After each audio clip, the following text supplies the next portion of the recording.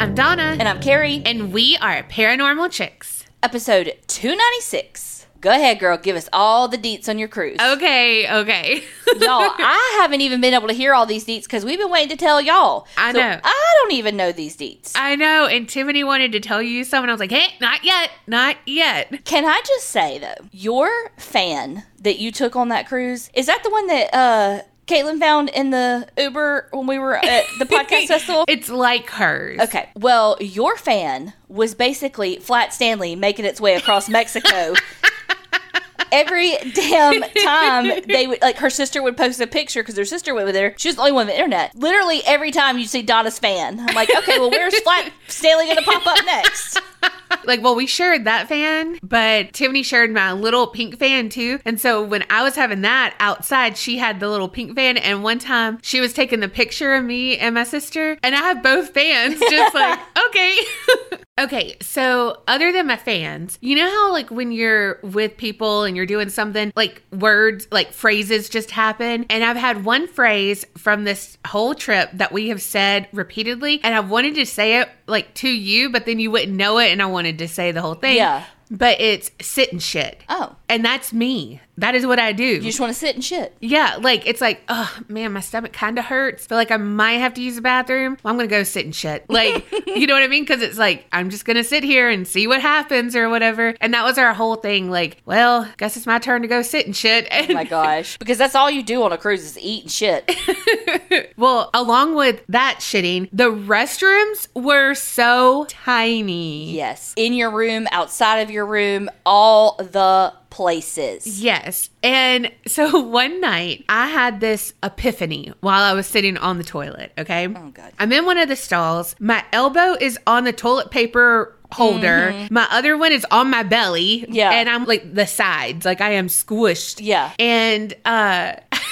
I was just sitting there and I was thinking, God, I'm big.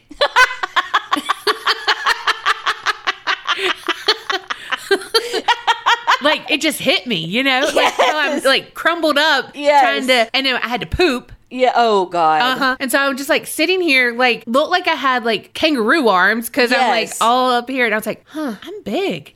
Like, all the things that happened on this cruise, like, should have been a, you know, like, yeah. daily life, I'm big. Yeah. That part right there. That one part. Epiphany. Yes. Okay? So it cracked me up because I was like, I need to do something about this. And it was by the casino, which was the tiniest bathroom ever. And so I went back to Tiffany and we again, like, just played in the casino. And then we wanted a midnight snack. Of course, right? Yeah, you're on a cruise. That's what you do. So we go up to the Lido deck. We're eating pizza. And I tell her, I'm like, okay, so I had this epiphany tonight. She's like, oh, okay, what? You know, like, yeah. Oh, okay. And I was like, so I was sitting there and I explained it all. And I was yeah. like, and I'm big. And we laughed so hard because we're eating pizza. Yes. Talking about this. After like, you've had dinner, like all the things. Yes. And I was like, I don't know why, but in that moment, I felt big. Yeah. You know what I mean? And like, it was just like, oh, yeah, this isn't normal. Right. But like daily life, I do feel like that, but like it was that moment. When you're in your element, you have your house, your toilet, your all the things, your shower, you know, all of that. It's like, okay, I'm used to it. I can do it. But when you step outside of that and go to like a hotel, a cruise, somebody else's house, and you're like, I mean, I always break toilet seats. Yeah. Always. And it does. It hits you. You're like, wow, life is harder outside of my bubble because of my size. Yes. Well, one more thing about shitting. Oh my God, this whole thing has been about shitting. It has been. So one night, you know how my belly is not on a schedule, okay? Well, and everyone else's they don't have to sit and shit. Yeah, I don't understand that. Yeah, but I do. Like, I either have to go or I don't.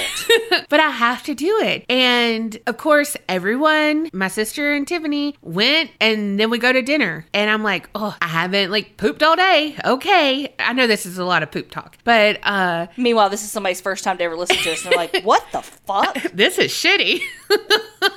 So anyway, but we go to dinner and I was like, I don't know, my stomach, like I feel like I need to, but it's okay. It's okay. It's fine. But you know, like when I need to, I need to. So, or I'll get sick after My stomach is very fickle. Well, we're sitting there and we almost make it. And I'm like, oh, nope, I gotta go. And I was like, I'm gonna go back to the room because again, tiny stalls, at least in the room, like it was a bigger area, you know?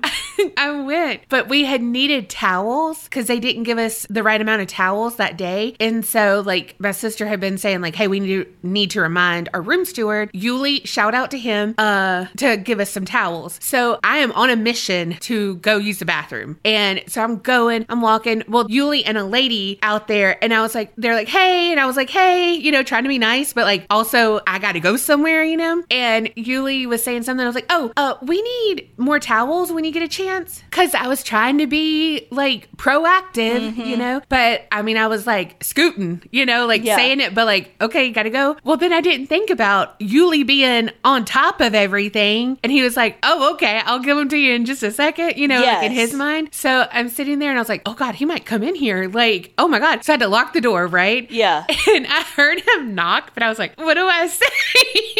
Like, cause he knocked on the door, like not the bathroom door. And I was like, not gonna say anything, just over here sitting and shitting. Yeah. And, so I get finished. I'm in the room. I'm waiting on them to come down because we're going to change and then go to the show. They see Yuli out in the hall and he was like, hey. Oh, I put the towels in the room. He was like, I think Donna was in the restroom? Like a question mark, you know? Yeah. And I was like, oh my God, how embarrassing. You know what I mean? Oh like, my, you didn't hear him come in? He knocked, but he was very sneaky, okay? But then, like, we're cracking up at him, like, being like, and Donna was in the restroom? Of course he knows your fucking name, too.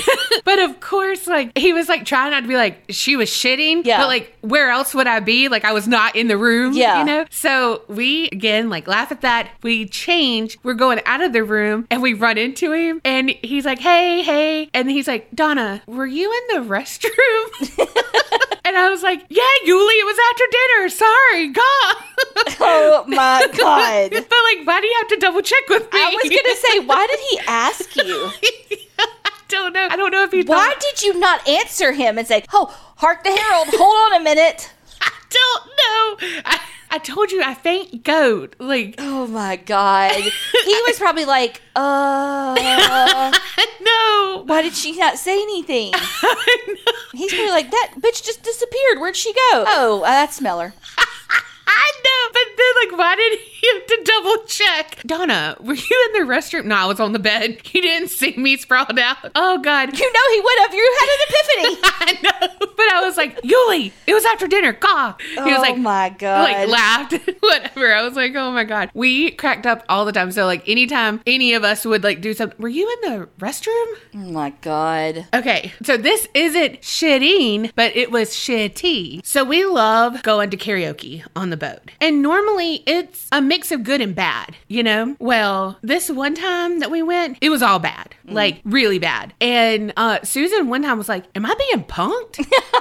She was like, normally, you know, like people go up there and they can carry a tune. This one guy tried to do Margaritaville. I can't even say how he was saying Margaritaville, but he ended up just stopping. And like she tried to keep him on beat. It's Margaritaville. Yeah. But she tried to keep it and he was like, and just walked off. And then he, of course, wanted to do something again. Like, are you kidding me? Another person messed up my song, 7 Spanish Angels. One, why are you going to do that in karaoke? Why is that a karaoke song? Right? So I was like, oh, this is my jam. Couldn't get the beat. And he just stopped. I was like, he ruined my song, you know? So again, we were just like all cracking up because it's like, where are the good ones at? Like, where are the good songs at? Yeah. And then there's this guy and he goes up and I turned to Tiffany and I said, is his name Just Call Me Cat? And she looks at me like 4 eyes, like I'm an alien. And she said, it's Scott. Oh my God.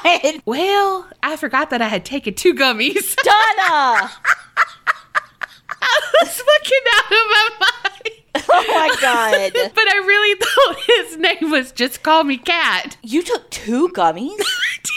Oh, God. And we laughed so because Tiffany was like trying to rack her brain up. There is a TV show called Call Me Cat. I know. So that's what I was like, did he say that for his name? Like, I was just so confused, like genuinely confused. And so was Tiffany when I asked her if a guy had just called me Cat. So loved our casino waiter, and he was a bartender too. His name was Christian. Shout out Christian. We're all Facebook friends now. Oh my God. Color me surprised.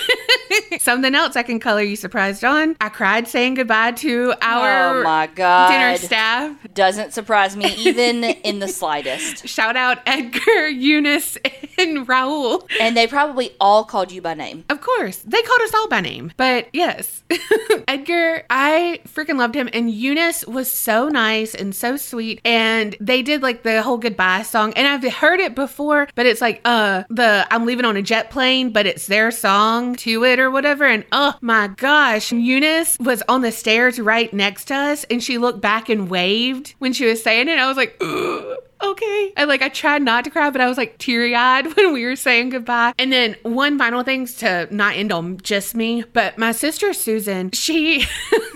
we had a porthole or whatever in our room. And one time it was early in the morning and we were doing our first port day. Well, she had like opened up the curtains and was like, I see land, you know? And a minute later, I look over there and she is sitting like Elf on the Shelf, like on the little like ledge of it. And just how she is, I was like, what in the Elf in the Shelf are you doing? Because she was just perched there. And you know, like those memes of the people who were sitting like on the shelf or like on the door frame and all of that, but it looked just like it. And I will post a picture. She recreated it because she was like in her nightgown when she did this, but she recreated it for me. And I'll post a picture in the Facebook group because it cracked me up. And like, tell me she does not look like Elf on the Shelf. But enough about me because that was like an hour long. What about you, Carrie? So you know how at work we always have students and stuff that are, of course, younger than me because they're in college. Well, do you remember that show, Sweet Life of Zach and Cody? Oh, are you talking about the thing? Of course you fucking know this.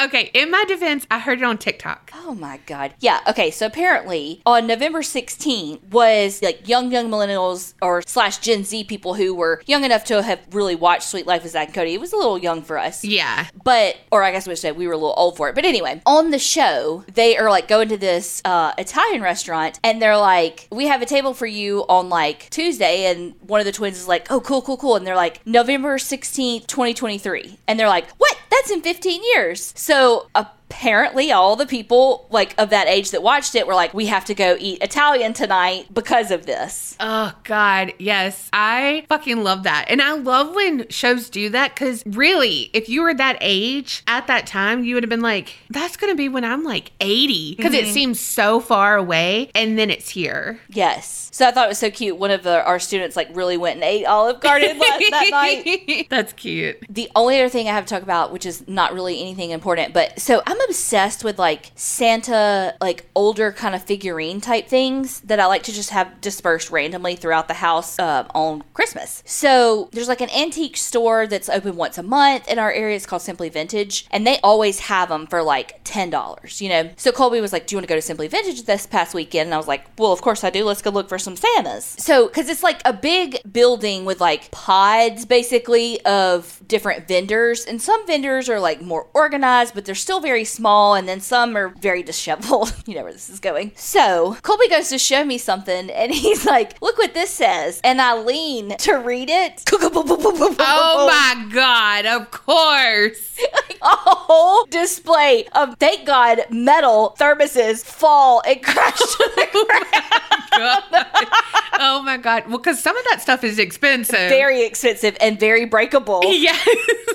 I was so embarrassed I cried.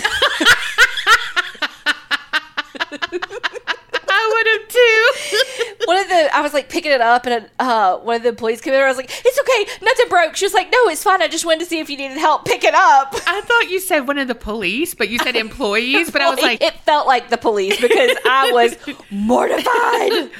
I'm talking like picture like an old school like thermosy type set that you would use going camping. Yeah. It's very clingy and it crashed on the concrete floor and it was loud. What is this display made of? Wood? Yeah, literally. It was like wood crates stacked on each other and I leaned on it and it toppled. Yeah, you trust things a little too much. I haven't had my big epiphany yet. That was your big epiphany. Me and you were having it at the same time. We just didn't know it. Well, after that, we went to like a more like upscale. It's a place called Accents here. And it's like, I mean, people do their registry for their like wedding registry for their like expensive china and shit there. And they were having their big Christmas sale, which we of course bought nothing because it's way out of our price range. But like really, I saw a gingerbread house and I was like, oh my god, this would go perfect with my village because I have like a little gingerbread scene with my Christmas village, and it was like well over $100. And I was like, oh okay, yeah, can't get that. Oh shit, no. Needless to say, I knew that place was really cramped, so I left my purse in the car. Ugh. I was like, and tuck your hand, like how with the genie's like hands and arms inside, and you know, I'm like, of course, touch nothing. Did Aladdin. I was like, touch absolutely nothing. That night when we were on our way home, Colby was like, I really had a good day with you today. I really enjoyed picking up all the displays you knocked over. I was like, you bastard. Y'all, before we get into this episode, we got to talk about Lumi. Okay, I'm just going to say it. Lumi saved my cruise and all the other passengers on the cruise ship because we went to some tropical places and your girl was sweating. But you know what? I smelled like toasted coconut, not body odor. Well, thankfully for them, you were wearing your Lumi deodorant, and I bet you weren't just using it on your pits, right? No, I was using it on my whole body because it is made for your whole body. It is really DO for your BO. Lumi is clinically proven to control odor everywhere for up to 72 hours. And like we just said, you can use it literally everywhere. Your pits, your folds, your cracks, your feet, and even your undercarriage. It's pH balanced for those below the belt areas, y'all. And don't worry about it. If you don't like toasted coconut like Donna, there are a ton of scents that you can use and even non-scented just to find one that perfectly fits your personal preference. Right. And here's the thing. Lumi is more like a pre-odorant because it's formulated to stop odor before it even starts. And it's baking soda free and paraben free. And it's great for sensitive skin too, because you know, some of us are more sensitive in our feelings and our skin, aka my co-host. But for real, I just used the Lumi wipes this past week. We were doing a Patreon live and I had just done the dishes and I was like, my hand smells like a sponge.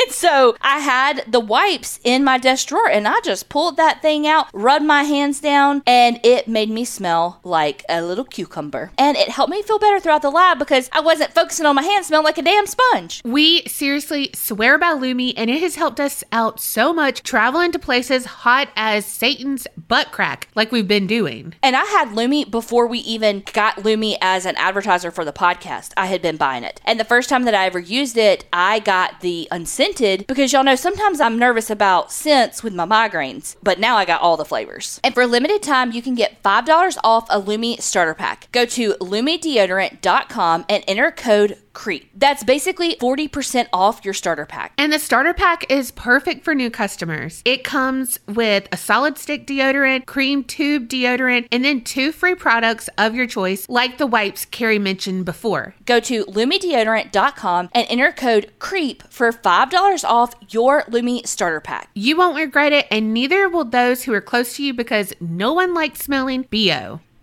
Y'all, apostrophe is back. And y'all, seasons are a-changin', and that means colder weather and drier skin. And my skin is not a fan of the cold. I mean, me either, but like my skin lets me know it. I love the cold air, but my skin does not. So whether you're dealing with dry skin, acne, fine lines, and wrinkles, Apostrophe is here to connect you with an expert dermatology team. They'll provide a customized treatment plan for your unique skin. And holiday season is around the corner, and I know lots of people are going to go see family for the first time in a while. And we know you want to put your best foot or face forward, and Apostrophe is definitely here to help. Through Apostrophe, you get access to both oral and topical medications. All you do is fill out an online consultation with all of your skin goals and medical history. You snap a few selfies, which if you saw the selfies that Donna and I use on ours, you would be like, ooh, okay, I'm cool with doing the selfies. A dermatology provider will create a treatment plan customized for your skin needs and goals. goals. And if you're like me, your skin fits into several different categories. What I'm talking about is,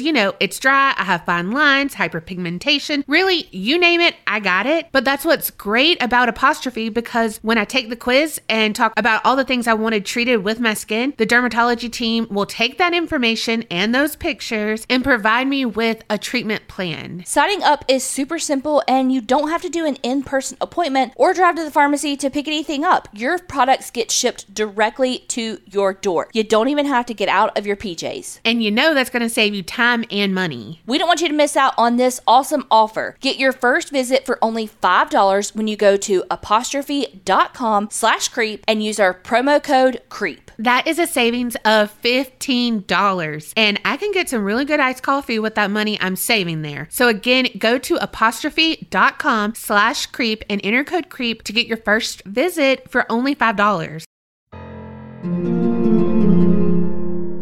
So guess what just happened, guys? Little behind the fourth wall action here. I just started my story, and Donna goes, "Have I heard this story before?" And I go, "No. It was on a show called Evil Twins. Like, what? Why would you have heard this story before?" No, I said, "Did I do this story?" And you said no. And then I was like, I must have heard this story because their name sounds really familiar. Well, she did.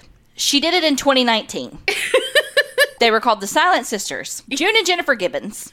So if you want to listen to that episode, go back a few. Y'all, I've been working on that story for a goddamn week.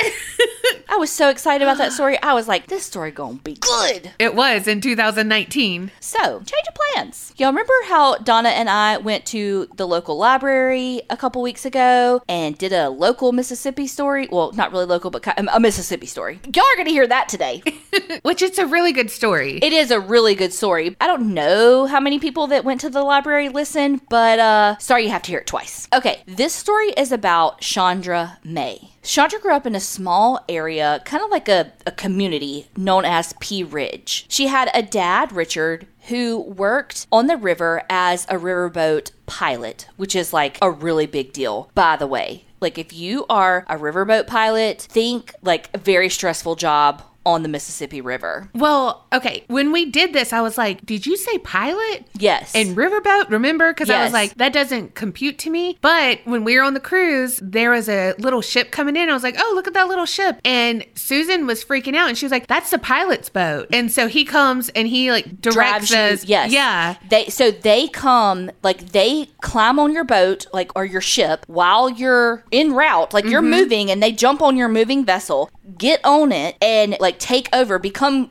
temporary captain of that ship, and drive you through like very narrow passages or whatever, and then get back off and let you go on your merry way. Yeah. Like it's a very serious deal. Yeah. And I was like, holy shit, that doesn't not make sense to me anymore because Carrie did this story. Well, anytime you have someone that like works on the Mississippi River like that works on a tugboat, or they're a riverboat captain or anything like that, they spend a lot of time away from home. Like think like offshore type work. So they do different hitches. So it could be like a 28-day hitch where they're gone for 28 days. And then sometimes they're home for 28 days. Sometimes they're gone for 28 days, home for like 2 weeks. It just depends. Sometimes it's 2 weeks on, 2 weeks off. It just depends on their company and what their hitches are. But even though Richard was gone for longer periods of time because of his job, they were still a very close-knit family. It was Shondra, her dad Richard, her mom Janelle, and her brother. Shondra went to a private school called Leak Academy. Now the school was about 15 miles away from her house, and then she had her little job that was kind of in the other direction, I guess. I picture like a triangle of how she had to drive from like school to home to work. Now when this story takes place, Shondra is a senior in high school, and it is 1986. On February 4th of 1986, Shondra is just a couple of months away from graduating high school. And when she gets out of school, she goes to her job at McDonald's around 6 p.m. When she gets there, she clocks in, she's starting to work, but it's Tuesday and it's slow because it's like really rainy outside and just cold, and just people just aren't really out. So because the work was so slow, her boss said, hey, I gotta send you home. We don't have enough business to keep you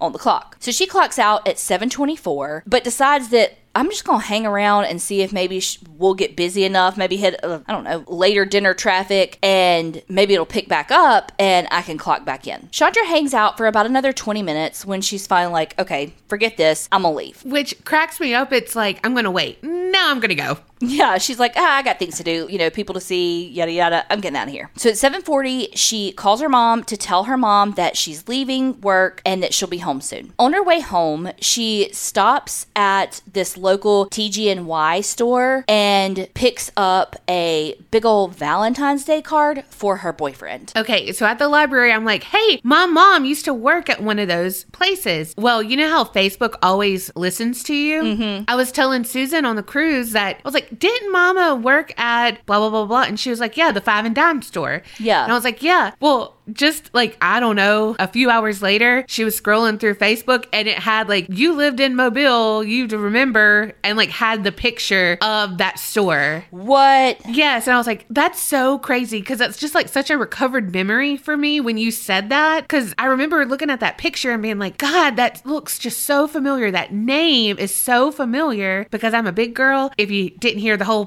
part about my epiphany, but I always thought my mom worked at TCBY, which is a yogurt shop. Tell me why I always called it TCBNY. Oh, is it? No, I think you're right. I don't know. But wait, why do I add an and? I don't know. But anyway, that was just a little tidbit that Patty Jo, that was her job. So if you have no idea what a 5 and Dime store is, it's like a older saying for stores that had like personal goods and stuff like that were usually about like 5 cents a dime, blah, blah, blah. Think like old school dollar store. So like I said, she stops at TG&Y and picks up this Valentine's Day card. Like picture the huge Valentine's Day cards that are like 2 feet big. It was that kind of Valentine's Day card. So like I said, the card was for her boyfriend, Tony Adams. He was a year older than her, and I don't think they had been dating very long. But back at home, Janelle's like, okay, where's Shondra? Like, she should be home by now, and she's not. Even with her stopping at the 5 and Dime, she should be home by now. Now, the family lives all very close to each other. I picture, like, especially down here in the South, you'll have this big plot of land that some grandparents or great-grandparents owned, and then as the kids get older, they'll, like, buy parcels of land from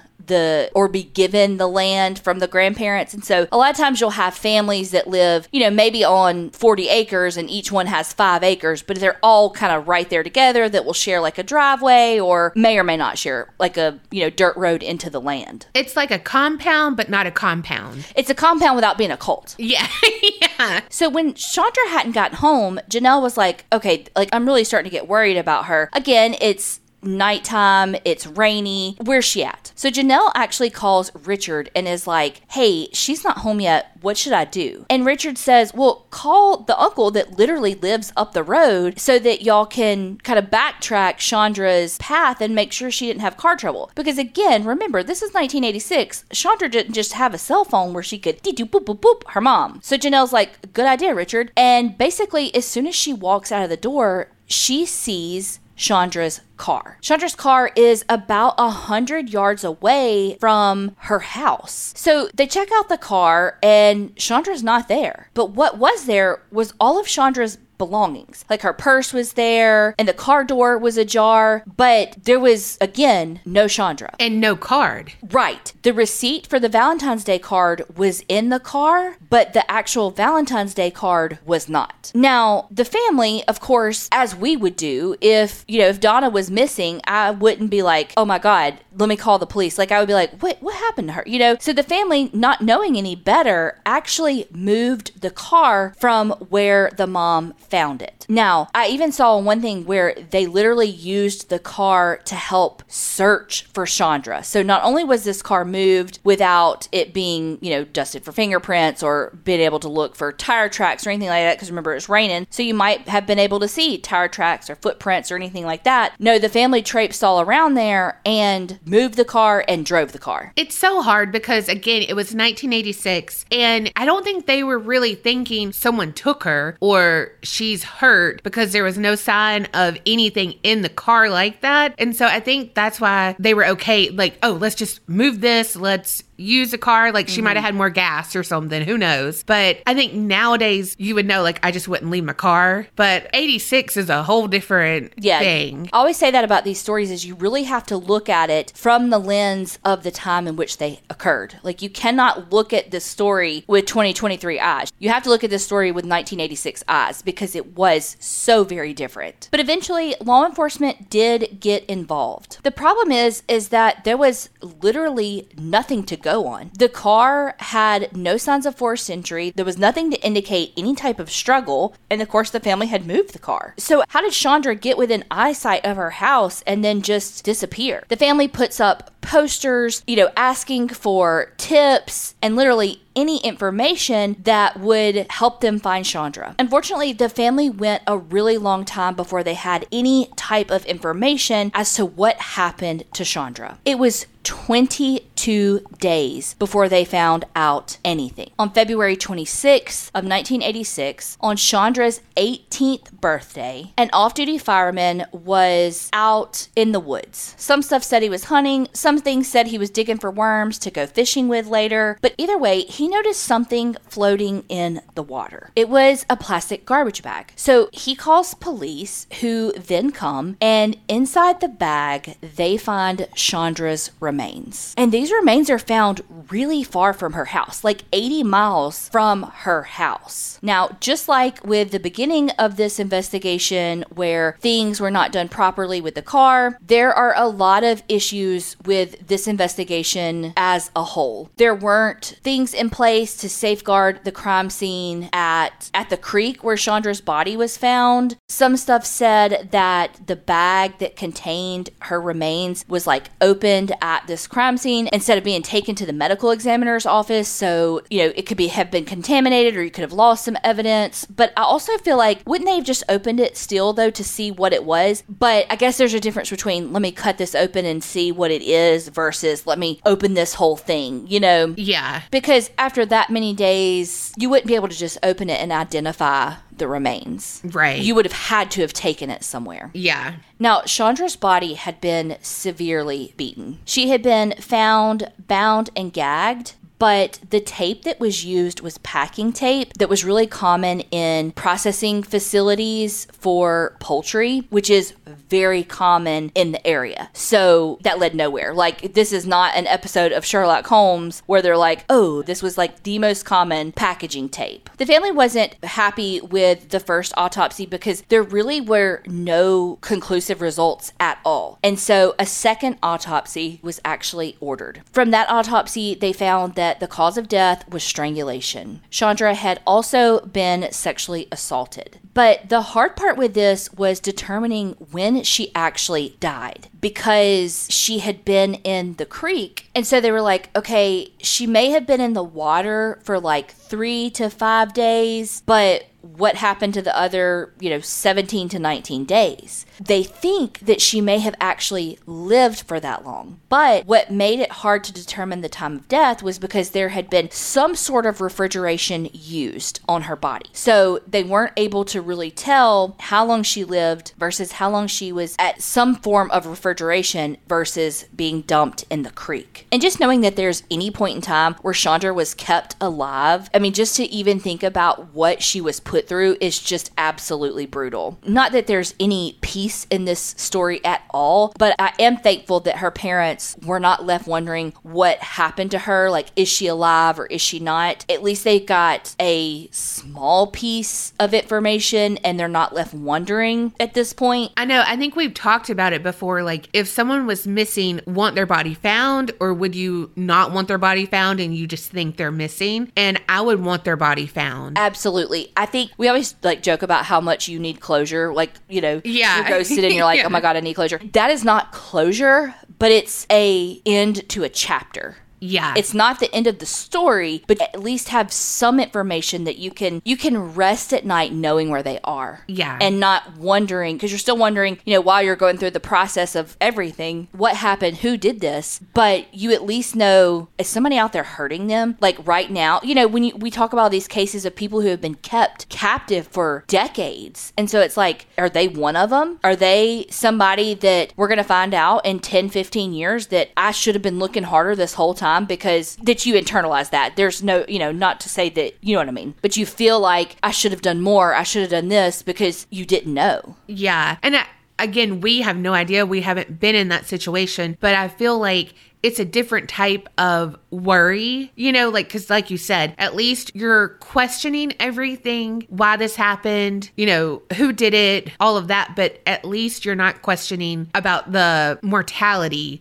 of it, the unknown. Yes, because I feel like I said, I would just be constantly wondering, are they out there somewhere waiting on me to find them and save them? As this case is continuing, there are leads that are coming in, but they're all just fizzling out. We know the first thing police do is they're going to look at the family. They're going to look at the men in Shondra's life because of her sexual assault. So they look at her father. But I mean, he was on the boat. He did not do this. The police looked at her boyfriend because, the card was missing, all of that. But he was able to be cleared as well. A lot of people in the area thought that a police officer or even someone pretending to be a police officer was the one who killed Shondra, because why would she have pulled over where she was pulled over, just 100 yards from her house? Like, what possibly could have made her stop the car there for somebody other than a police officer? A lot of law enforcement took polygraphs, hoping that it would expose someone who maybe refused, or maybe even someone actually failing a polygraph, but that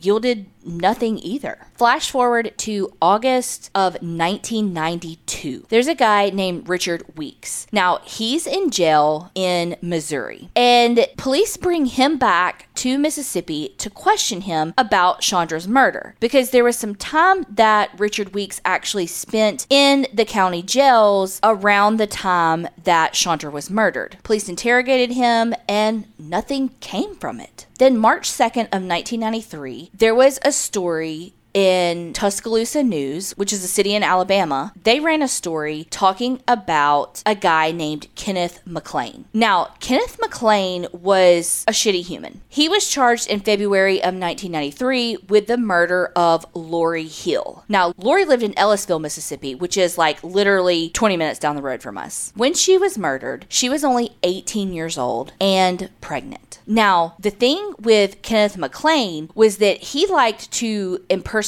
a police officer, a lot like people thought happened in Shondra's case. Well, Lori was only 18, and just like Shondra, who was 17, just about to turn 18. Lori was strangled, and her body was dumped as well. The Tuscaloosa police had brought Kenneth McLean in to question him about the murder of Shonda Feller. Now, Shonda was 24 years old and lived in Brandon, Mississippi. Which is like an hour and a half, 2 hours from us. Yeah, like more north Mississippi, so what would have been closer to Tuscaloosa. Everybody's like, I don't care about the geography lesson. But here's the thing. Shondra and Shonda had very similar stories. So Shonda was at this like community swimming place, and that was the last place she was seen alive. Her car was still in the parking lot, and police found her car much like Shondra's, with the car door ajar, the lights on, her purse is in the car, her wallet sitting there open, and all of this happened in June of 87. So like a year after Shondra. Her body was found just 4 days later, but it was also found in a river. So both of them had been dumped in water. For her, a concrete block had been used to weigh her down, but it wasn't enough. Her wrists and ankles were also bound, but by wire, and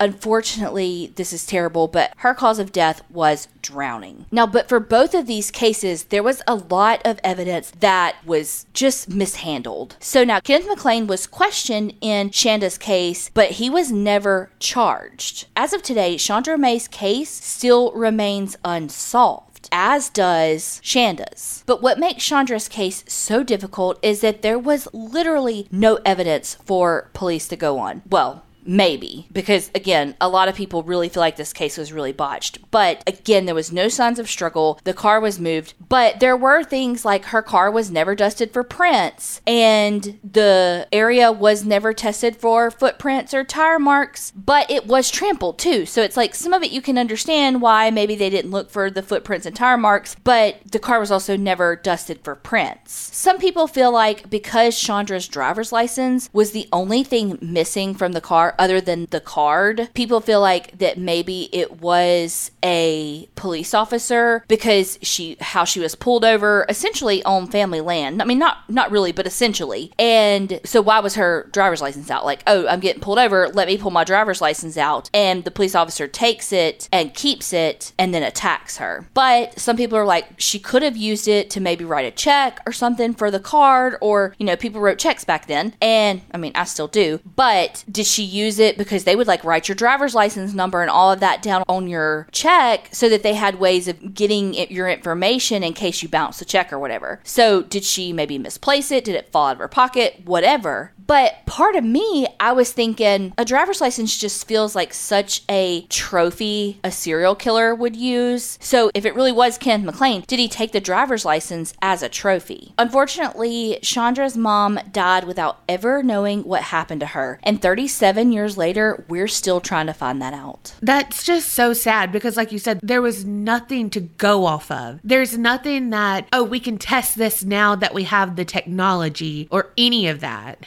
Her poor freaking family. Like, it just breaks my heart. And the town was pretty rocked by this. There was actually a listener that drove 2 hours to see us at this library. And I said library, super country, but you get the point. And she was actually from this area and had a lot of personal connections with the case. And chime in here, Donna, but she was talking about how a lot of people local to the community do not think it was a serial killer, do not think it was Kenneth McLean. They think it was someone or a group of someone's in law enforcement. Yeah. And I really think it was pinpointing to one person because the listener who came, she said that her mom knew that guy and was kind of like creeped out by him. Yes. And felt kind of threatened because I think he had asked her out and was like, why don't you want to go out with me? Right. All of that. And so if you think about Shondra's case, why was the card missing? Right. That makes perfect sense. If it was a police officer who pulled her over and then was like, asked her out, she's like, I'm sorry, I have a boyfriend. And he's like, oh, is that who this card is for? And like rips it up or does whatever just to be taunting to her. And also, I feel like it could have been something much like her license that they kept if they were,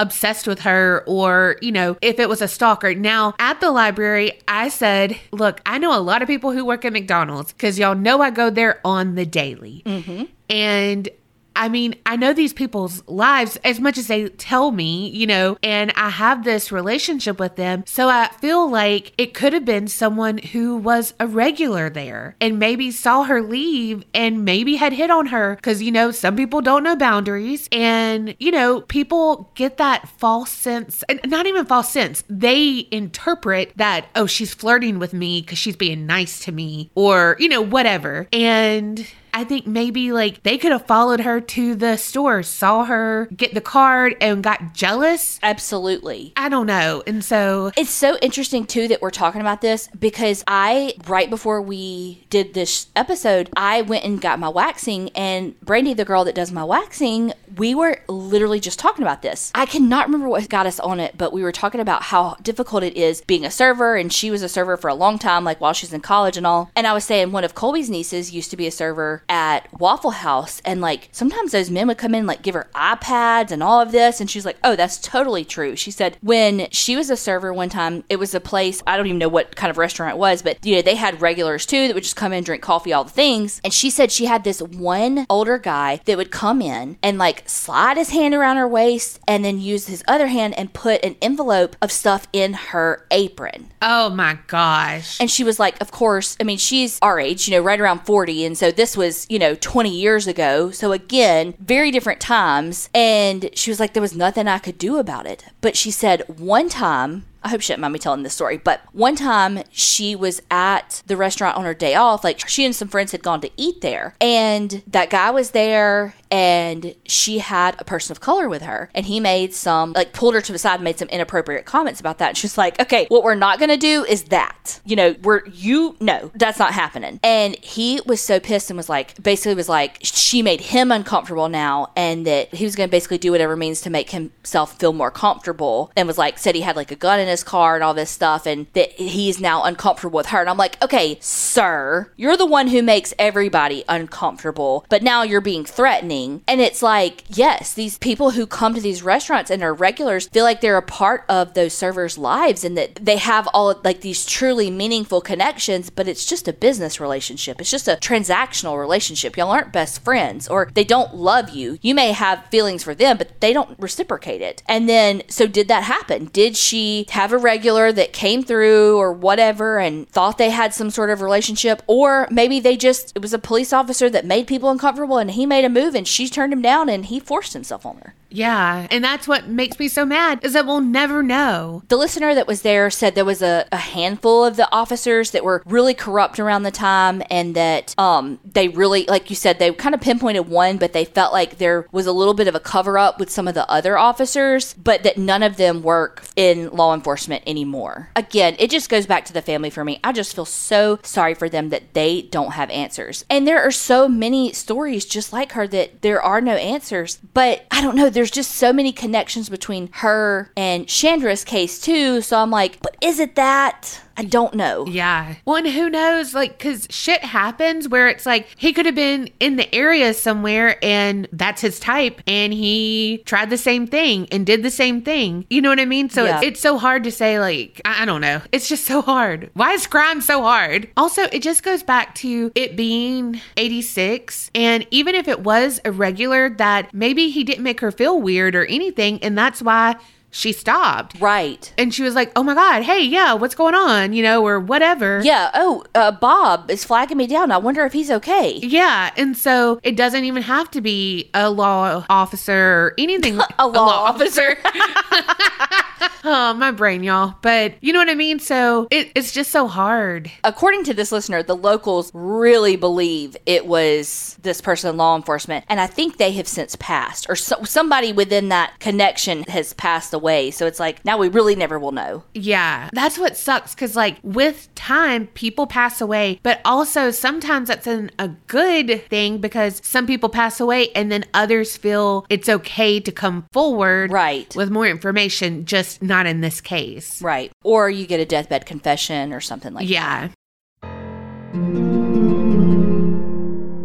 Well, before we get into Donna's story, we got to talk about Miracle Made. And y'all know I am a furnace. I sleep hot. And now that winter is here, I always struggle to find the right temperature when I sleep. But thankfully, I don't have to worry about that now, because I have the best sheets by Miracle Made. Sleeping hot is a thing of the past. These were inspired by NASA, and they use silver-infused fabrics and temperature-regulating bedding, so you can sleep at the perfect temperature for you all night long. Okay, but here's something kind of gross, but I gotta tell you. Y'all know traditional bed sheets, they can harbor more bacteria than a toilet seat. A toilet seat, y'all. Would you put your head on that dang toilet seat? Are you giving yourself a swirly at night? No, I don't think so. So why would you put your head on your pillowcase with the same amount of bacteria? So you gotta check out Miracle Made Sheets, because they have a whole line of self-cleaning, eco-friendly bedding. And look, they prevent up to 99% of bacteria, but for my peeps out there like me, they also require 3 times less laundry. What's better than cleaner, more luxurious feeling bedding that requires less laundry? Nothing. Nada. Zilch. And that makes Miracle Made Sheets the perfect gift for your loved ones in this holiday season. And y'all, I'm telling you, these sheets are so freaking luxurious. The first night I had them on the bed, Colby goes, "Are these those new sheets?" And I was like, "Yes." He goes, "Oh my God, they feel great," because they are so comfortable. It's cool enough, but it's not that cold that like, then you're cold, It's just like, it really does help regulate your temperature. They are just so crisp, but like not in the hard crisp. They're crisp and luxurious, and I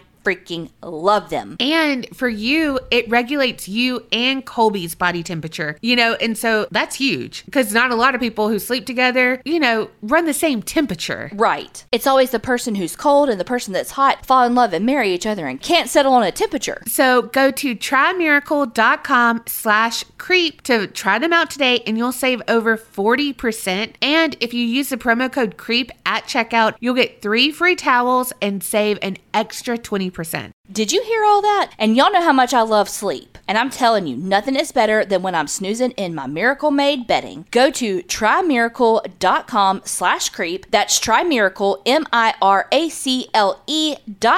to save over 40%. And don't forget, if you use promo code CREEP at checkout, you're going to get 3 free towels and save an extra 20%. And here's the kicker. Miracle Made is so confident that you'll love them as much as we do. They're backed with a 30-day money-back guarantee. Again, go to trymiracle.com/creep to try them today, and you'll save over 40%. And if you use the promo code CREEP at checkout, you're going to get the 3 towels and an extra 20%. Y'all, Beam is back. And have I mentioned how much I don't want people messing with my sleep? Once, twice, a lot? Well, that's how serious I am about it. And with Beam's Dream Powder, I get good, restful sleep. And it is so yummy. It isn't like just taking a pill. This is a treat. Yes, it is super yummy. And it really does get you that restful sleep that you need. Because you know what? Sleeping less than 6 to 7 hours can really do a number on your body. It's linked to reduced white blood cell count. And yes, I know that sounds all vague and all that, but white blood cells are what protects our body from illness and disease. And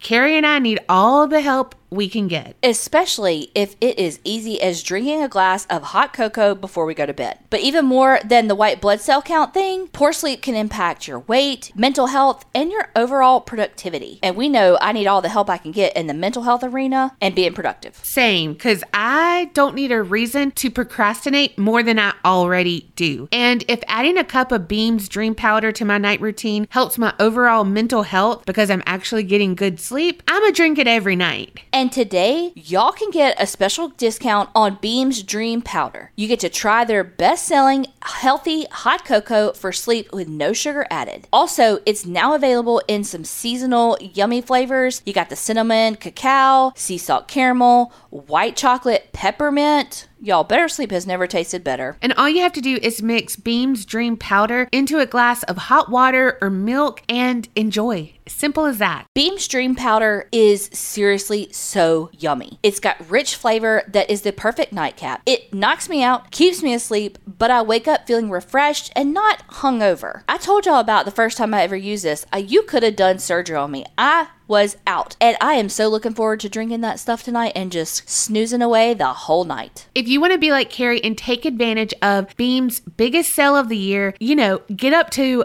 50% off for a limited time when you go to shopbeam.com/creep. The discount is automatically applied, so no code needed. That's shopbeam, BEAM.com/creep for up to 50% off. If you have a Carrie in your life who is a fiend for sleep, this is the perfect gift for them. So again, go to shopbeam.com/creep. And the discount is, again, automatically applied, no code needed.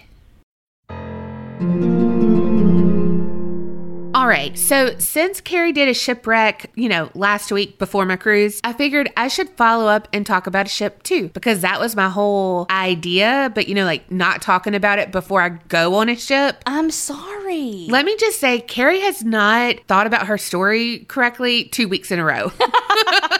But I'm going to talk about the RMS Queen Mary, which is supposedly one of the most haunted ships in the world, especially the United States. And just because we're learning the acronyms, RMS stands for Royal Mail Ship. So it was named after King George V's wife, God, I don't know why that's so hard for me. But rumor has it that he was like, hey, yo, look, I want to surprise my wife, and she would just love this really grand ship to be named after her. So, like, I know you wanted to name it Victoria, but, like, will you change it? And, it's the king asking, so of course you do. Some people say that didn't happen, but other people say, yes, it did. The ship was built to be used as an express travel going from England to France and then to New York. So, just hearing those 3 ports, this was going to be all she, and for the fancy pants peeps. Her maiden voyage was on May 27th, 1936. Now, the ship was a marvel to everyone. Super stunning, and basically set the bar for luxury travel at that time. The ship boasted 2 indoor swimming pools, 5 dining rooms, a beauty salon, libraries, outdoor, they said paddle tennis courts. I'm like, what's the difference? But okay. So like ping pong? No, I really think they mean like just tennis courts. But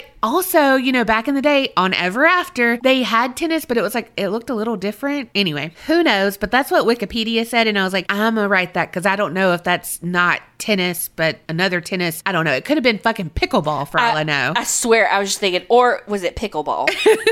But then they had dog kennels. They had a grand ballroom, even a small hospital on board. And this was the first ship to ever have a designated Jewish prayer room. And it was kind of like their way of being like, yeah, you know what's going on in Germany? Like, we're not with the Nazis. Like, they were kind of taking their stance. Love that. Yeah. And if you love Art Deco, and I mean, if you just think about the 30s and all of the, like, just the decadence of the 30s, that's what this ship was. Now, Titanic had already happened and all of that. But now this ship was even bigger than Titanic, more grand. And again, it was for like express travel from London to also to the like border of France and then to New York. Now, when World War II started, the Queen Mary became refitted as a troop ship, and she was painted gray as camouflage, and she was nicknamed the Gray Ghost. So that's just like right there setting the precedent. Mm-hmm. This is going to be spooky. But if you don't know what a troop ship is, because I kept calling it a troop shoot, I don't know why, but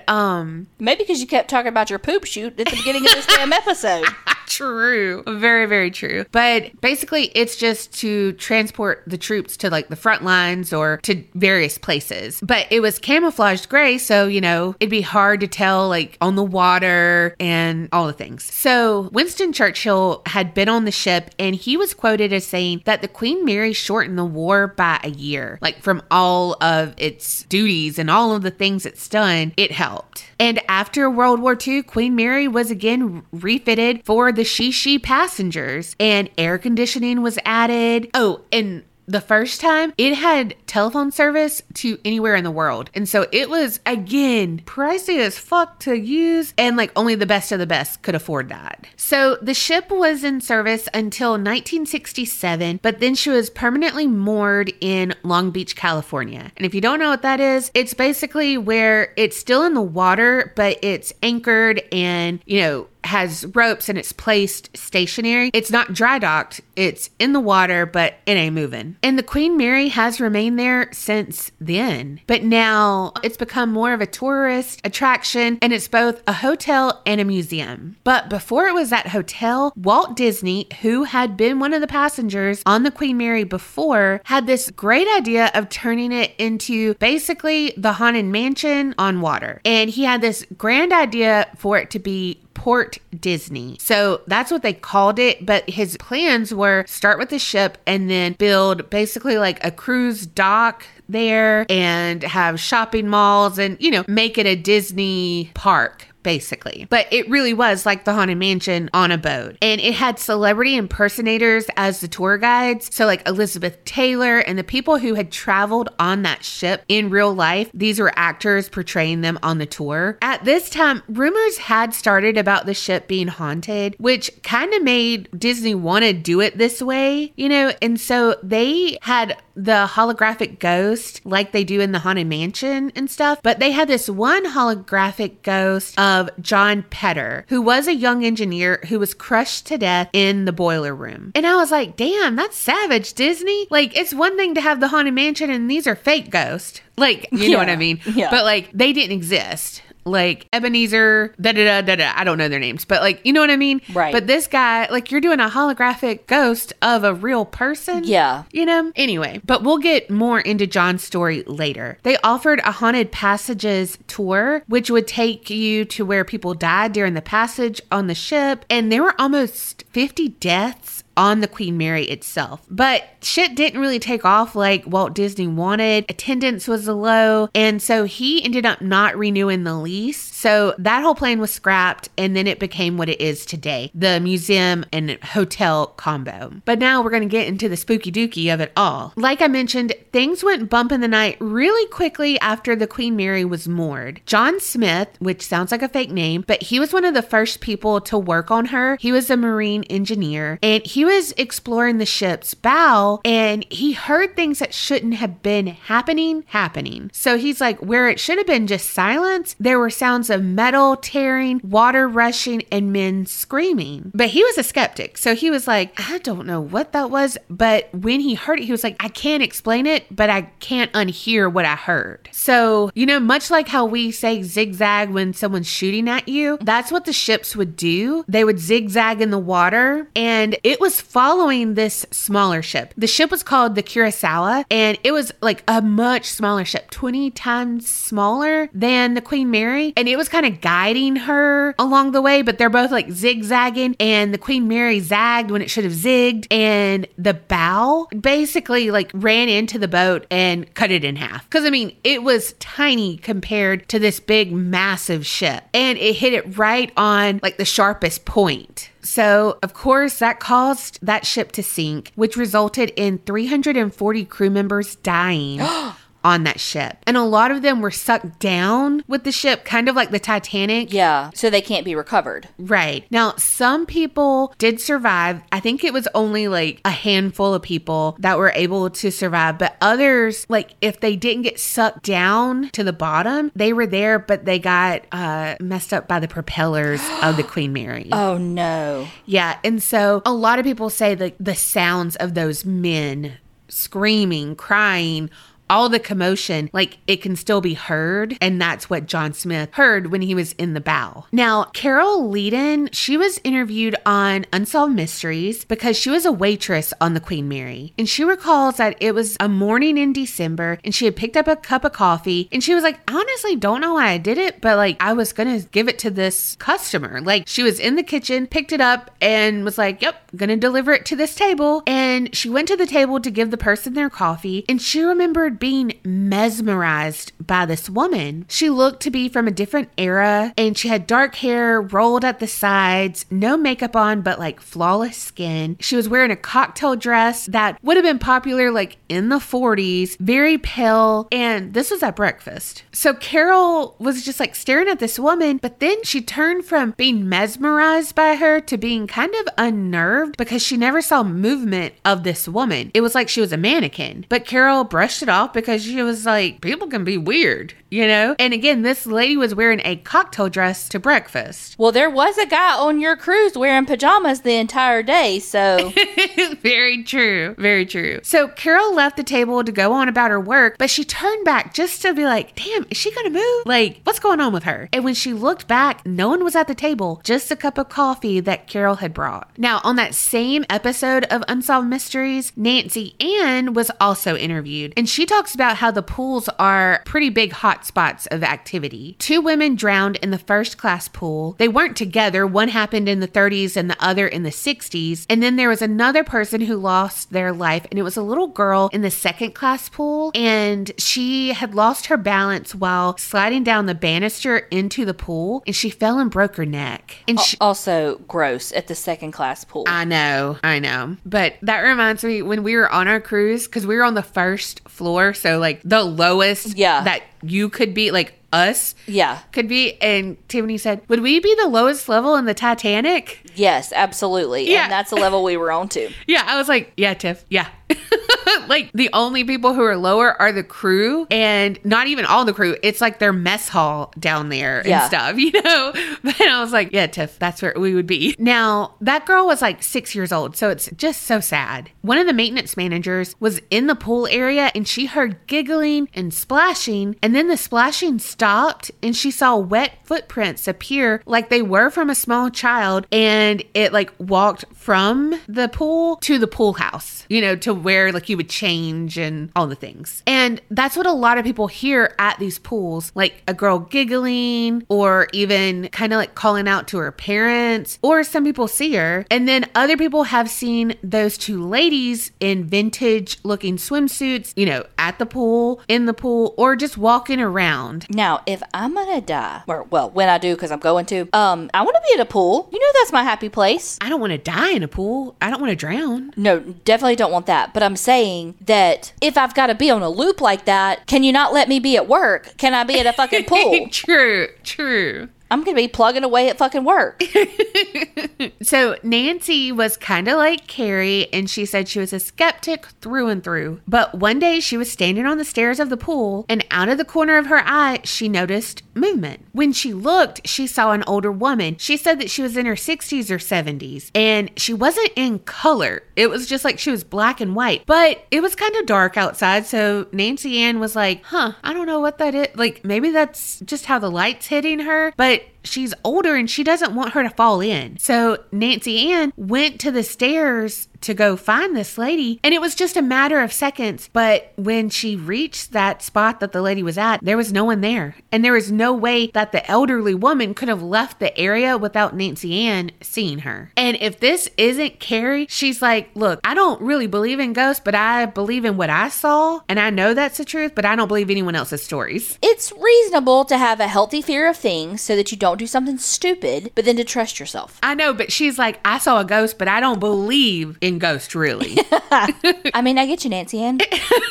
Also, that just sounds like a rich name. Okay, so let's talk a little bit more about John Petter. He was 18 years old, but they say he lied about his age to get the job on the ship. In 1966, there was this routine fire drill, and he was at the hatch door number 13. And the doors to that engineering room or the boiler room, it was ordered to be closed, and he was crushed inside them.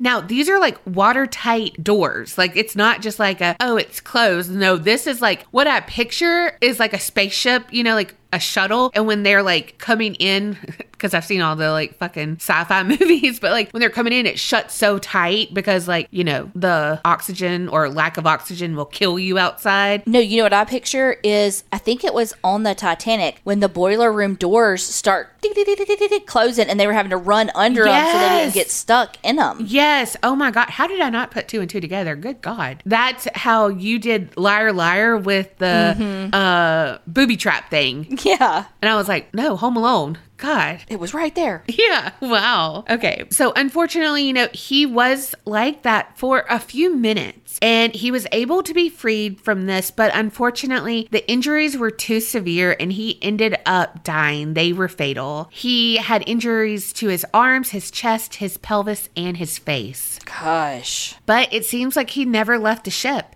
He's been spotted around hatch door number 13, or what they call Shaft Alley, and he's been known to run up behind people and they hear him whistling. Now, others have seen like greasy fingerprints on them. It's usually like on their face or their arms. And they're like, it's like he was a worker there and like, oh my God, he touched me. Now, one person had this man walk up to him and ask if they had seen his wrench. And they were like, no. But when they like kind of looked around just to, you know, like you do, you're like, oh, let me scan the area for you. When they looked back, the guy was gone. And everyone agrees that it's a man who's dressed in blue coveralls and he has a beard. Now, remember Nancy Ann? She was closing down a tour. She felt someone behind her and she just kind of like looked over her shoulder, as I did many times because I'm a slow walker, and if people were trying to walk, you know, around me, I get to the side, like, you skedaddle on and let me mosey, you know what I mean? Like, I understand people are faster than me, so I will gladly, you know, just go to the side. And that's what Nancy Ann was going to do, because she's like, oh, this worker needs to get by, like, go ahead. And she said she saw a man who had a beard and he was in blue coveralls. But But again, she genuinely thought it was a worker or something. So she stepped aside to let the person pass, but no one did. And so she's like, wait, what the fuck? So she turned all the way around and no one was there. You know that's scary. Oh my God. I have trust issues anyway, but I'd be like, someone's going to hide and like scare me. Like, that's what I would think. I wouldn't think it's a ghost. I would be like, oh my God, who's going to scare me? Which I love when people scare Tiffany because she's an overreactor in the best way of that. I mean, so are you, Carrie. And so I love seeing like Colby scare you and everything. But there was this guy on the cruise. He was one of the fun crew. I can't think of their name, but he did a lot of the trivia stuff. And so of course he knew us. And he was one of those that would like pick on you and do all the things, you know, like really interactive. And he scared her like twice or 3 times. And like, again, one time he like came up, but I saw him and he was like, don't say anything, you know?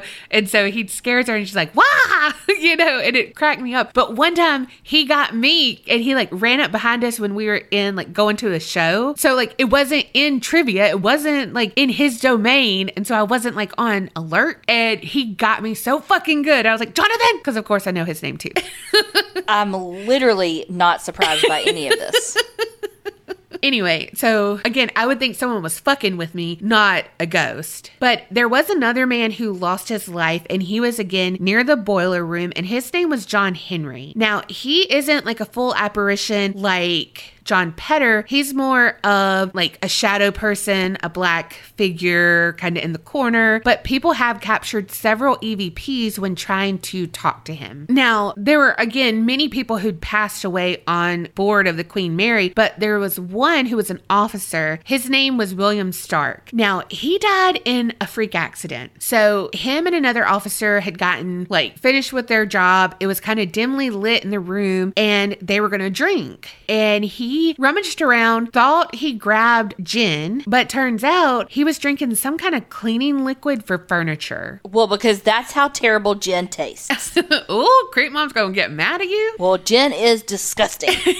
But he called himself, and because he didn't think it tasted just like that, but like he had some big swigs and stuff, and he was like, oh, fuck. Like, what the hell did I just do, you know? Yeah. And he kind of laughed it off, like, to people and was like, man, I just, like, drank, you know, fucking Pine Sol. I don't know, you know? And they're all like, huh, you might need to get your stomach pumped because what it was highly toxic. But he was like, I mean, I didn't drink, like, the whole thing, you know? Like, it's cool. It's fine. It's fine. Well, 4 days later, he passed away. Oh my gosh. Because it was so highly toxic. And he's been seen near the captain's cabin and also out on the promenade. What are we in, the Love Boat?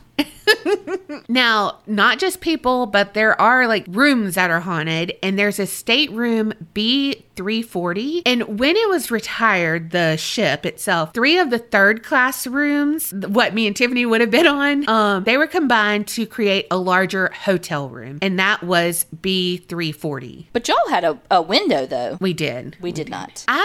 I also love an interior room because you can't tell what time it is, and it's nice for naps. It's really good for naps. Yeah. I've never had a cruise with a window, so I do want to try that though. This one was bigger than the one. Me and Tiffany had a porthole room before, but it was smaller. But Tiffany is so weird about light. So like we had like towels under it, but this one had like a bigger curtain and everything. Yeah, y'all had like a window. Yeah. But I don't think I could do like a balcony because I feel like that would get hot. Like, I feel like it can't be that airtight. I don't know. Because, you know, I don't like a hot room. Oh, and the rooms on a cruise are hot. But also, I can't afford a room with a balcony. So I think I'm just telling myself, oh, it'd be hot. And I don't want to do it.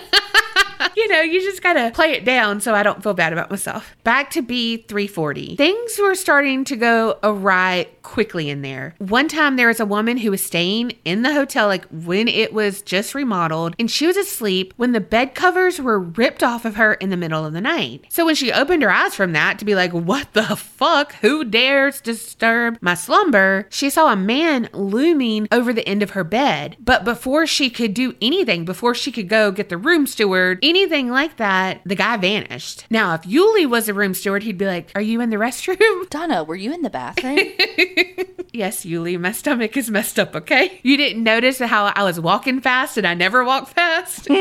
But other guests in this room have heard phantom sounds like footsteps, voices, knocking on the doors. And it's not just like a knock. It is a like, hey, I need to get in, you know? And so they are like, oh shit, what's going on? And no one's there. Also, people have experienced faucets turning on by themselves at night, which reminds me of how you went through that phase where you would find faucets just on. All the time. Everywhere I went, there would just be like a faucet just running. Yeah, it was so weird. So in 1989, 2 women were sent to clean one of the lounges for this VIP reception. Well, they walked in and they saw someone sitting in a chair in the middle of the dance floor, like the ballroom area. And so they were like, wait, what? But the person just remained still and silent. But then the third worker, who probably moseyed like me, came in and she was going to help clean. And she was like, this is weird. Can you please move? But the guests didn't move or act like they even heard the women at all. And so the women were like, we're going to have to call security because this is fucking weird. And when they turned around to go and call security, they looked back and the guest had vanished. I don't know why they have a lot of mannequin guests up on the show. Right? Like, all of them are just so like stagnant. I think that might be scarier than like something that's moving. I'm trying to brace myself for a jump scare or something. Again, I don't trust people. So like if they're just sitting there, I'm like, what's going to happen? If they're walking or something, I'm like, okay, they're doing something. Like, I don't know why that is scarier to me, but it is. Okay, so something that used to be the first class lounge, it's now called the Queen's Salon. And there's a woman in a white dress. So, you know, like the white lady that a lot of hauntings have. There's one here. And she's been spotted dancing in that room. And she's also been spotted on the stairs by the lobby too. Now, there are lots of other apparitions who've been seen around the ship. And they're usually in very dated clothing, don't speak or interact. And this reminds me of a guy Tiff and I saw on the cruise. Cause like out of nowhere, we see this guy and she's like, did you see the time traveler dude? And like, I'm like, what? And I look over and I see who she's talking to. I was like, whoa, he's a time traveler. Cause he looked like we plugged him out of another era. Like, and he was like all in tan stuff too. So it was just like a monotone, like safari look. And he had like a mustache, like a dapper mustache, you know? Yeah. And we were like, what the fuck? Weird. But then we saw him later and he was with a girl and he was talking. So he wasn't like a mannequin like these people. Yeah. Like, oh, okay. No, that's just his aesthetic. I mean, it doesn't mean that he wasn't a time traveler. True. Oh my God. What if we saw a time traveler? You'll never know. So the Ghoul Boys from BuzzFeed Unsolved covered this. And Ryan, I'm not really going to talk about what they did on the ship in that episode, but he said that he had been there. So again, Ryan is the Donna of this relationship. You know, he believes in ghosts, but he wasn't always like that. So he had said 10 years before they had visited the Queen Mary, him and his friends had went on there. And he was like confronting or, you know, like taunting the ghost. Like, okay, if you're really here, do something. And he had called them like a motherfucker, things like that. Things he would never do now. But, you know, he was younger, dumber, and he believed, but he didn't believe. But later that night, he was in the bathroom of his hotel room, like on the ship, brushing his teeth, and out of nowhere,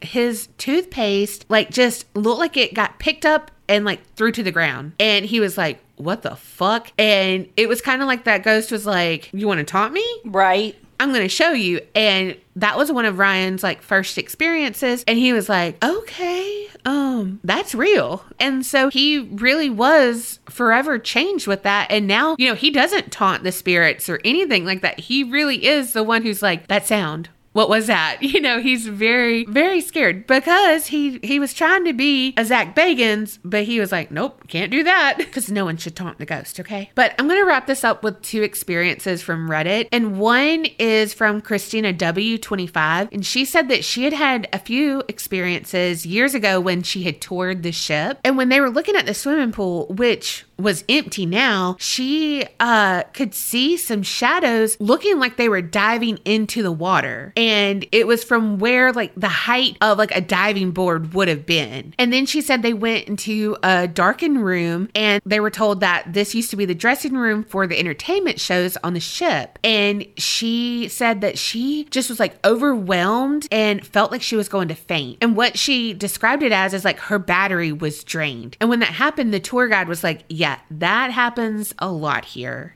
Now, that lady did say that she had gotten some spooky pictures of faces in that area, but she was like, I was very young and they scared the shit out of me, so I deleted them. And this was before cell phones and stuff. So like once you deleted it, it was gone. Now, another person said that they had very odd experiences on the Queen Mary and they had done an impromptu tour of the boat. Now, there is a flea market in the park next to the Queen Mary, and you like, if you bought admission there, you could walk over to the boat. So that it was very impromptu. But don't worry, she didn't knock over a whole thing of tumblers. They said that they walked around taking pictures, you know, doing all the things. And going up one side of the engine room, there was this thin metal ladder, and they got very discombobulated. And again, felt very, you know, dizzy, like their battery was drained. And they said they actually like clawed into the railing to hold on because they lost their balance so much. And now the Queen Mary is floating, but it ain't doing all the rocking like you would in open seas. So it wasn't like, oh, well, the boat was doing this, you know, like, no, that was a completely different feeling than you would have had on the ship if it was moving. But anyway, they left. And the friend and the writer parted ways. When they went home, they collapsed. And it was like they took that Beam Dream powder and they slept for like 2 hours, like solid from this nap. And then they texted their friend when they woke up and was like, dude, I was so exhausted. Like, I don't remember coming home. Like, what the hell? And the friend was like, dude, I just slept for like 2 hours. Like, I was knocked out. And they just thought that was so like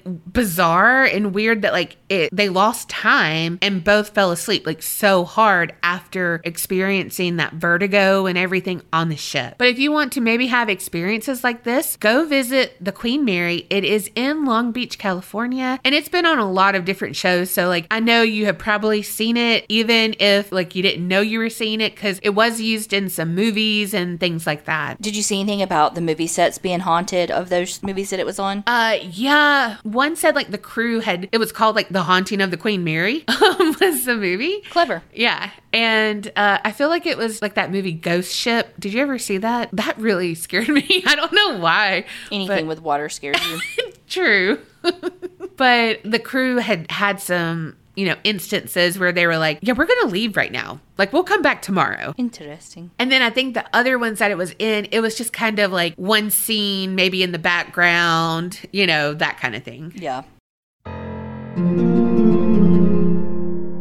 All right, before we talk any more about these stories, we got to talk about Tushy. Because what is my favorite thing besides sleep? A bidet. Look, seriously, it's one of the first things I tell you when I meet you. I love sleep and I love bidets. And not just any bidet. I love my Hello Tushy bidet. Hello Tushy bidets stream water that cleans your bum 2 times better than wiping. Even if you use wet wipes, you're still smearing poop around and introducing nasty chemicals to your booty. Using Hello Tushy bidet also prevents poo particles from spreading to your hands and then everything you touch. When you really stop and think about it, it's so gross. Like, you literally are just smearing it. And the good thing about the Hello Tushy bidet is it attaches to your existing toilet. It's not a separate toilet. It doesn't need any electricity, no extra plumbing. Simply do you do, spray, and pat dry. It will literally cut down your toilet paper use by 80%. And if you're like some people I know, my husband, you don't even do a dry pat, which is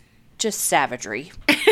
I mean, to each their own, but my booty needs to be dry. I will say sometimes I don't do the dry wipe. I give him crap, but I really sometimes don't do it. I'm all about that deep clean that the Hello Tushy bidet gives you, but I do have to pat it dry. But you know, I'm a napkin girl too. You really are.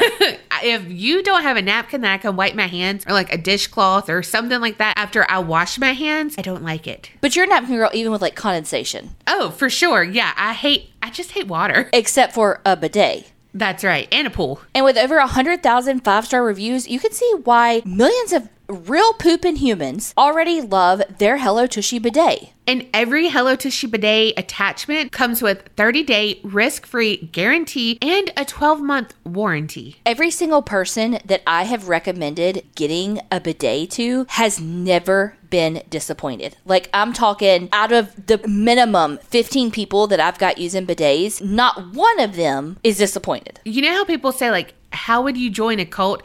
If someone said, hey, I have a bidet here, you'd be like, oh, okay, I can go into this place. Abso-freaking-lutely. Yeah. Y'all got to get in on this toilet action. And look, you can even shop for this from your toilet. This Brown Friday, save up to 30% on bidets and bundles. You're going to go to hellotushy.com/creep and use the promo code CREEP for 30% off your first order. That is a lot. It is. And again, we say this all the time, even just with that Brown Friday, the play on words and everything, the Hello Tushy bidet, the advertisements, and just the emails I get, everything, I love it. It's so much personality. And to me, if they're putting that much into their emails, their marketing, all that, you know they're doing it into their product too. Exactly. And they really do send emails that I click. It's not one that I go, oh, I'm not going to read that. And that's how I learned that it helps with UTIs, like preventing UTIs and stuff like that. So they send incredible information, but they wrap it in, this brown bow. Exactly. That's hellotushy.com/creep and use promo code CREEP for 30% off your first order. And that's now through November 25th. So you got to get on this fast because 30% off is a really good deal from Hello Tushy. So head on over to hellotushy.com/creep and use promo code CREEP for 30% off your first order. Y'all, Care Of is back, and Care Of is a sponsor of this episode. And in case you haven't heard us talk about Care Of before, it is a subscription service that ships high-quality, personalized vitamins, supplements, and powders conveniently to your door every month. All you gotta do to get started is take a short, simple online quiz about your lifestyle and your health goals, and Care Of is gonna give you doctor-backed recommendations. It's that freaking easy. And seriously, Care Of makes taking your vitamins on the go so convenient because they are all in individual daily packets, and it's perfect for people who have a busy routine. Yep, all you gotta do is throw a few in your purse, gym bag, lunch bag, any bag, and you are all set. I feel like if my mom was alive, she would have these in her purse because she had everything in her purse. And it's so easy, she would be able to do the quiz. She really would. I love that the packages come individualized with your name on it, with everything that I need. Not what Donna needs, what I need.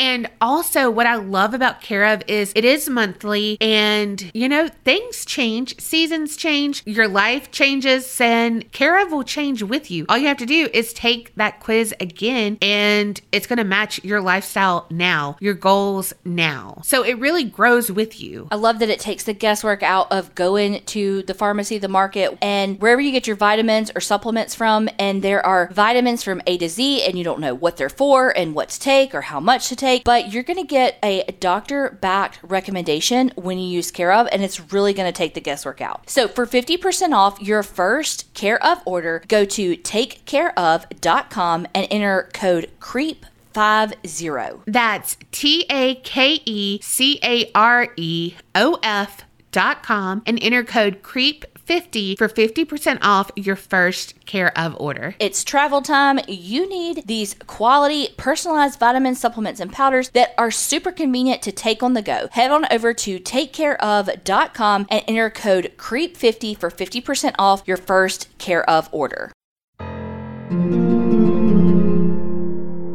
I can't figure out the name of your ship because Queen Mary, it was named after the king's wife? I think that's what it said. Now, this could be one of those things that I saw one source and I trusted it like I did Bloody Mary, and it was like Queen Elizabeth, and I said it like a fool. So that could be it. But I'm pretty sure it said King George V, which is 5, correct? I don't fucking know. Yes. Okay.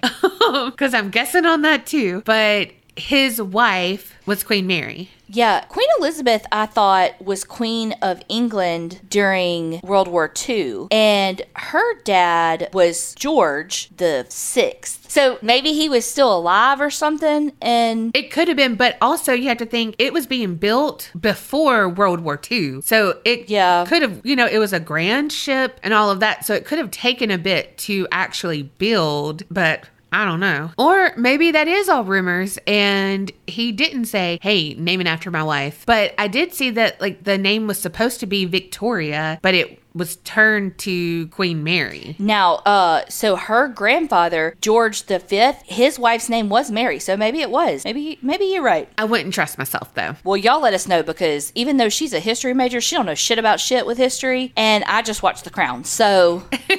Oh my God, we were playing trivia on the cruise, and I swear this is the last time I'm going to mention the cruise, but we were playing trivia, and we did pretty well for some things, but it was a decades thing, and we thought it was going to be like one question from the 20s, one question from the 30s. No, we got there, and they're like, okay, this decade is going to be the 50s. And me and Tiffany were like, oh shit.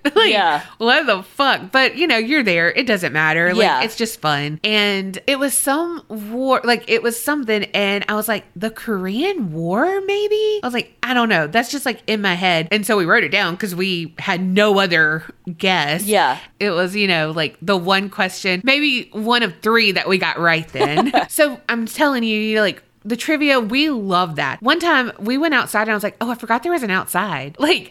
Because we had been inside so much doing shit. And we went out to get lunch on the Lido deck, and we went a certain way because you could go the back way and never see fucking daylight. And I was like, God, it's a lot of people out here.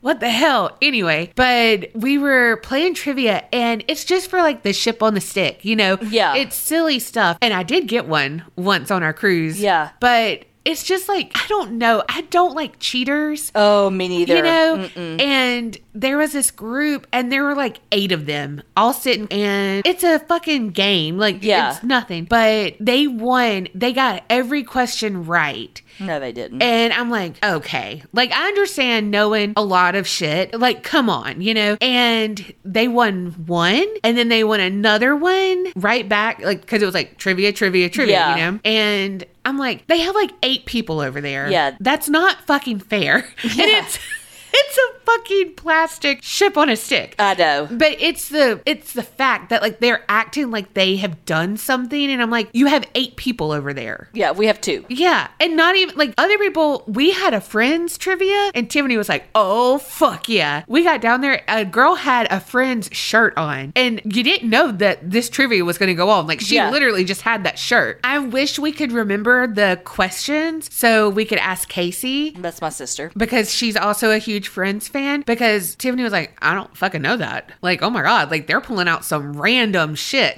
She knew a lot of them though. Maybe 3 she didn't know. Yeah. But I mean, it really was I have no fucking clue. It was what guest star did this. Yeah. And you would have to know stuff about Friends to know what it was. Yeah. He lost a bet in poker, and so he was a guest star on the show. Bruce Willis. It was him. Yeah, I didn't know that. And then one was Phoebe had a cutout of this character or this person. Don't know that one. Yeah, I can't remember who it was. Oh, Evander Holyfield, I think. Anyway, but it was so hard. But these people really knew their shit. But then there was, again, a big group of people all around doing it. And I'm like, man, this one lady was knowing everything. And she didn't know 2 things that I feel no one knew. Yes. But they somehow knew it. Yeah. And it's it's an honor system, y'all. But also, with trivia, nothing makes me madder than somebody shouting out the answers. Oh my God. Yeah, we had some of those because it was in a lobby where people would go through, and he would be saying something. And somebody would walking through and be like, Bruce Willis. And it's shut up. Yes. And again, Jonathan was our guy, and he gave no fucks. And he would say shit. If someone came and they were late, he'd be like, why are you late? Why are you doing it now? You're not going to win. Why are you doing it? Just giving them shit. God, I loved it. Well, we love y'all. Thank y'all so much for listening and supporting us. Don't forget to subscribe, review, all the things, and remember, creep it real and don't get scared.